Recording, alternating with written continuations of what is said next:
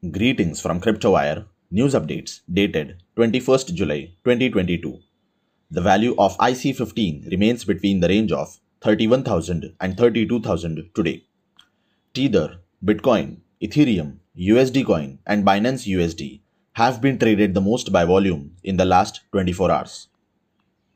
Cryptocurrencies are stable today. Bitcoin traded near $23,120. Ethereum traded near $1,520. Other altcoins are also stable today. The leaders of the House Financial Services Committee of the US legislation are negotiating on a bill wherein the companies that issue stablecoin will have to face bank-like regulations and back their tokens with conservative assets.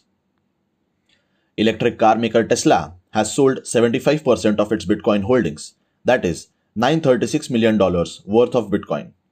CEO Elon Musk has said that these Bitcoin holdings were sold to maximize the cash position. World's top digital asset trading platform, Bybit, will list a token named Caduceus on the 25th of July 2022.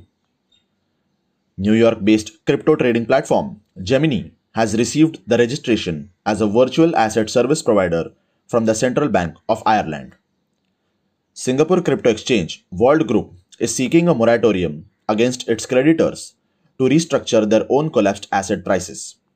The developer of Minecraft, Mahjong Studios, has excluded the NFT integration to give a safe and inclusive experience to the players.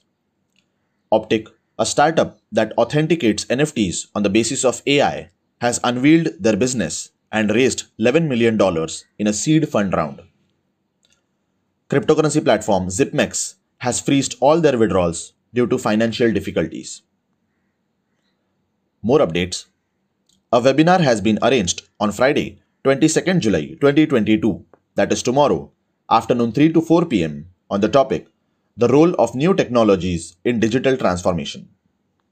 For more updates, do follow our Facebook, Instagram, Twitter, and YouTube pages of CryptoWire, social media ID @Real3Verse.